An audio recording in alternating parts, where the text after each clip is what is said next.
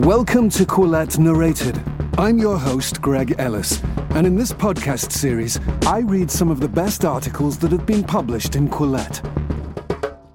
Please support Quillette by going to quillette.com/help-free-thought-live. All Quillette's content is free of charge, but monthly as well as once-off donations are greatly appreciated. All contributions help us bring you original content. In this episode of Quillette Narrated, I'll be reading How an Anonymous Accusation Derailed My Life, written by Stephen Elliott. It was published in Quillette on September 25th, 2018.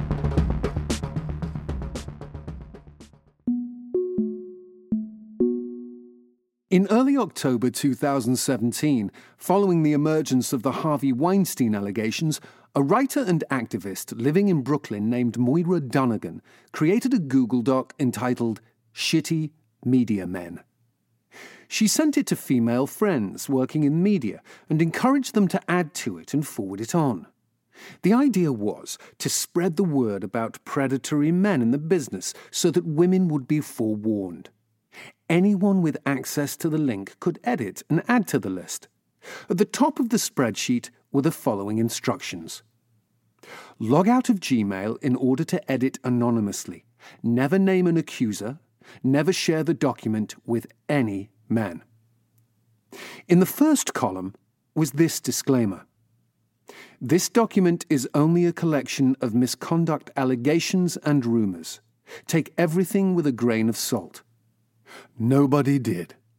The list had only been live for 12 hours when word reached Donegan that BuzzFeed were preparing to publish a story about it. She immediately closed it down. By that time, there were already 74 entries. The BuzzFeed article ran the following day. Other media outlets soon followed up on the story, and shortly thereafter, the list was weaponized by right-wing blogger and conspiracy theorist Mike Cernovich. My entry reads, rape accusations, sexual harassment, coercion, unsolicited invitations to his apartment, a dude who snuck into binders.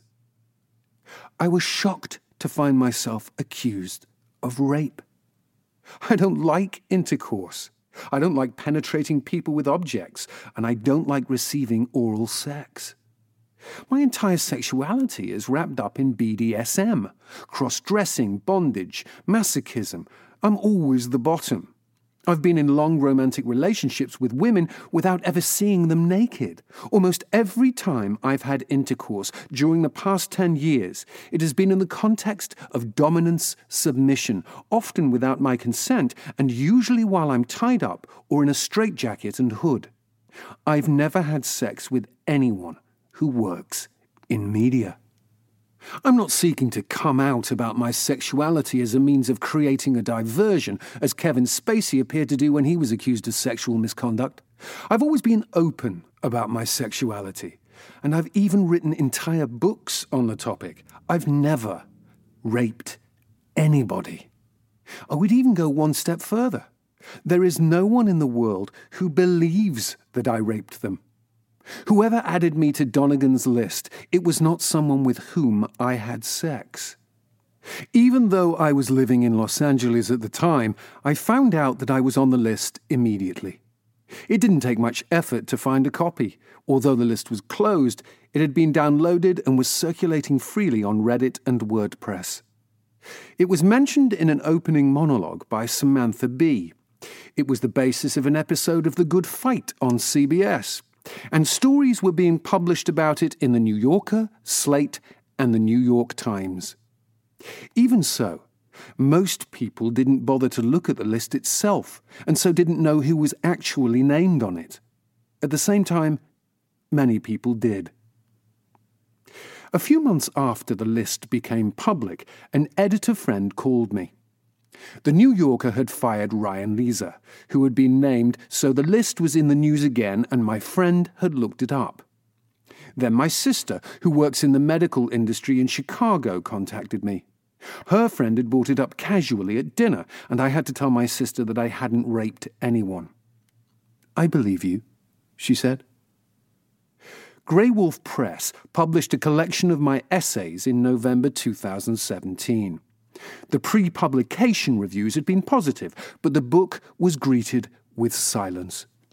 It's impossible to know how many publications would have covered the book had my name not been on that list. At least a few cancelled their planned coverage. The Paris Review decided not to run an interview they had already completed with me for their website. I was disinvited from several events, including a panel at the Los Angeles Festival of Books. Someone even called a bookstore in New York, where I was scheduled to do a reading, and urged them to cancel the event. Similar lists were started in the advertising industry, fashion world, Canadian literature, and, of course, academia. Every time a new list appeared, there was a new round of stories mentioning the original list. This month, almost a year later, the Shitty Media Men list is mentioned in dozens of articles written about Leslie Moonves as he leaves CBS under a cloud of accusations. I wondered if it would be possible for me to work with someone who didn't know about the rape accusation. In Hollywood, the answer seemed to be yes. People there were only vaguely aware of the list, and very few of them had seen it. Nevertheless, if I sold a pilot I'd written, or enjoyed any other kind of success, the company involved would almost certainly be made aware of the allegations quickly. If somebody was prepared to make the effort to call a bookstore to try to prevent me from reading to 25 people in Brooklyn, what chance did I have of flying under the radar after a post in Deadline? Then my television agent stopped returning my calls. Was this just business as usual? Or had she found out about the list? I didn't know. If she did know about the list, she certainly wouldn't be sending me to any meetings. Hollywood doesn't care if you're innocent or guilty. They just don't want to be anywhere near that kind of controversy. Friends who knew I had been named stopped inviting me out. I started to get depressed because I was walking around with this awful secret. I'd look someone in the eye, and I wouldn't know what they knew about me. I couldn't talk about what was happening without revealing that I'd been accused of rape. For several months, I didn't leave the house. I started taking drugs again and tried to stop thinking about it as my savings dwindled. It seemed like an impossible riddle. Being accused of sexual misconduct is extremely alienating. Me Too was an expression of solidarity, but there is no solidarity for the accused. We don't talk to one another. We assume that if someone else has been accused, there must be a good reason. We're afraid of guilt by association. We don't want to be noticed, so we lower our voices. Most of us stop posting on social media and stick to ever-dwindling circles of friends. Someone I know tweeted that it was ironic that supposedly liberal guys keep saying they believe women, but they don't believe the women who accused them. I've wondered about the meaning of believe women. I had assumed it was intended to encourage people to take accusations seriously. Certainly, sexual assault is enormously underreported. But an anonymous accusation is problematic. What does believe women mean when it isn't even clear that an anonymous accuser is a woman?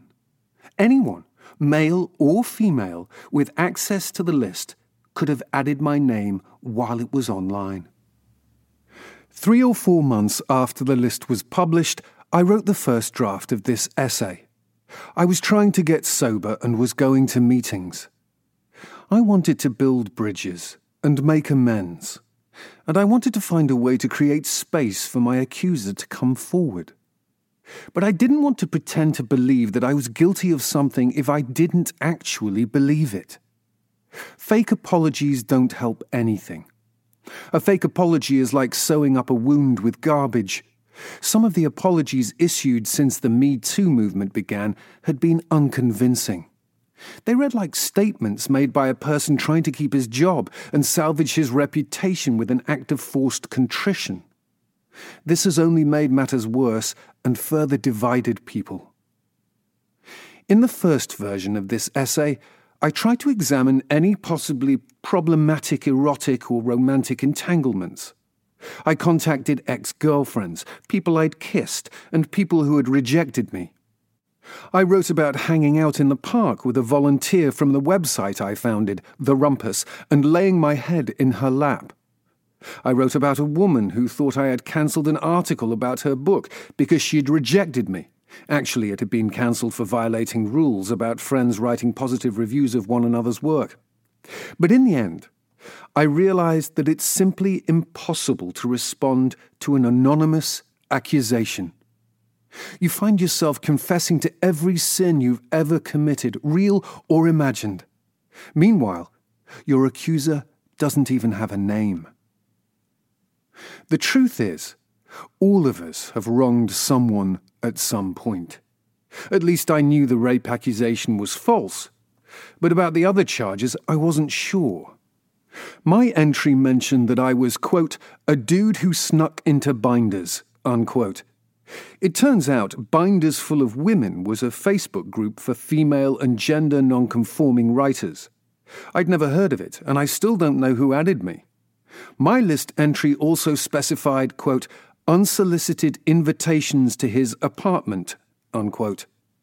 Of course I had invited people to my apartment, and of course those invitations had been unsolicited. An invitation is, after all, an unsolicited offer. But they weren't my employees. I haven't employed many people in my lifetime. Nevertheless, maybe someone had felt that I had power over them and had exerted inappropriate pressure to get them to accept such an invitation. But who? And when? And under what circumstances? I had no idea. There's a conversation to be had about appropriate behaviour, and I would always prefer to make amends. But I don't think it's a good reason to accuse someone of misconduct on an anonymous list. When the Shitty Media Men list was first released, nobody knew who had created it. Then, in the early months of 2018, it was announced Katie Roffey was writing an article about the list for Harper's, and speculation was rife that she would name its creator. And so, Moira Donegan outed herself to beat Roffey to the punch. The value of the spreadsheet, she wrote, was that it had no enforcement mechanisms. Without legal authority or professional power, it offered an impartial rather than adversarial tool to those who used it. It was intended specifically not to inflict consequences, not to be a weapon. Unquote. A number of commentators have pointed out that most of the men named on the list have not faced any consequences. Christina Cauterici, writing for Slate, drew her readers' attention to, quote, the absence of definitive evidence that any wholly innocent men have as of yet been tarred or feathered, unquote. But Moira's statement is disingenuous, and Cauterici's article was intellectually dishonest. Just because you don't know of any consequences, that doesn't mean there haven't been any. Of course, the list was a weapon. It was a way of saying, do not associate with and do not hire these men. Freelancers named on the list could not have the benefit of a workplace investigation that might clear their name. They would just stop getting work. Their book sales would sink. They wouldn't be able to teach classes, and they would stop receiving offers for speaking engagements. They'd lose relationships and opportunities, and they'd have painful conversations with their families, during which they'd have to tell their siblings, I didn't rape anyone. Someone told me I shouldn't deny the accusations. They asked if I wanted to be on the wrong side of the issue. Someone else asked me if I believed in the Me Too movement enough to take a bullet. Over the course of this year, I've come to believe that if a movement embraces anonymous lists and presumption of guilt, it is already poisoned and not worth supporting. I support reporting harassment and abuse in pursuit of safer workplace environments, and I believe we should be supportive of those with the courage to come forward. But I don't have common cause with people who believe innocent until proven guilty is just a legal concept. The original version of this essay was significantly more conciliatory. New York Magazine agreed to run it. It would have been the perfect venue, since it was there that Moira Donegan's essay justifying her creation of the list had appeared in January. I worked with the editor for a few weeks, and then, just as I believed it was about to be published, they informed me that it wouldn't run after all. It was then accepted by 2 senior editors at The Guardian, but the essay was spiked again, apparently after other editors revolted. I've never had an essay accepted somewhere and then rejected. Now it's happened twice.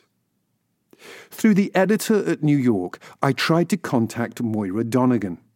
I sent her a note asking if we could speak at a place of her convenience, alone or in the presence of witnesses, either on or off the record, however she preferred. I wanted to ask her how I came to be on her list. Were there in fact 2 accusations that she had combined into rape accusations? Did she touch my entry as an editor, or even as a writer? Was she the one who highlighted my entry in red, one of 16 entries identified in this way to indicate supposed multiple accusations of rape or violent sexual assault? I did not receive a reply. At which point, I decided not to publish the essay after all. I decided that I wouldn't be able to handle the blowback. As I struggled with depression, I was seriously contemplating suicide. Every first-hand account I've read of public shaming, and I've read more than my share, includes thoughts of suicide. Maybe, I thought, I could find work in a writer's room for a television show, and that would make things okay. But the chances that I could keep my inclusion on the list and the accusation of rape secret were, I decided, remote. It wasn't until almost a year after the list became public that I realized I wasn't depressed anymore. I also realized that writing for television was not my life's goal. I packed my things and moved to a cheaper city where I could work in a less public discipline. I would pursue writing for its own sake, just as I had before I started publishing books. When Donegan acknowledged creating the list, she wrote that she knew it was unreliable, but that it was meant to protect women. She tweeted or retweeted the claim that many of the men on the list were being found guilty.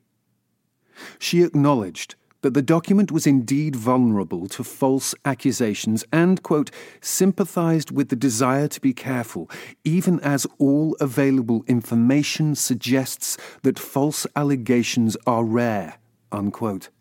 In fact, US numbers suggest that at least 5% of rape allegations are false or baseless, a higher rate than other major crimes such as murder.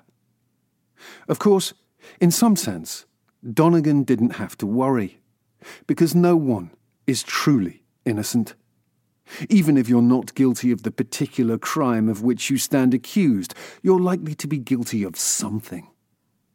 It's a Kafkaesque scenario.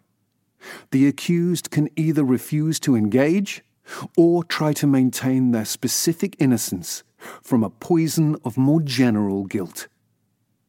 Either way, the trial is over before any defense can arrive.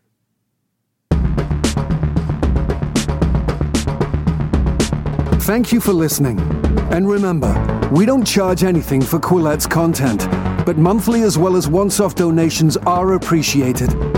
Please support us by going to quillette.com/help-free-thought-live. All contributions, however small, help us bring you original content.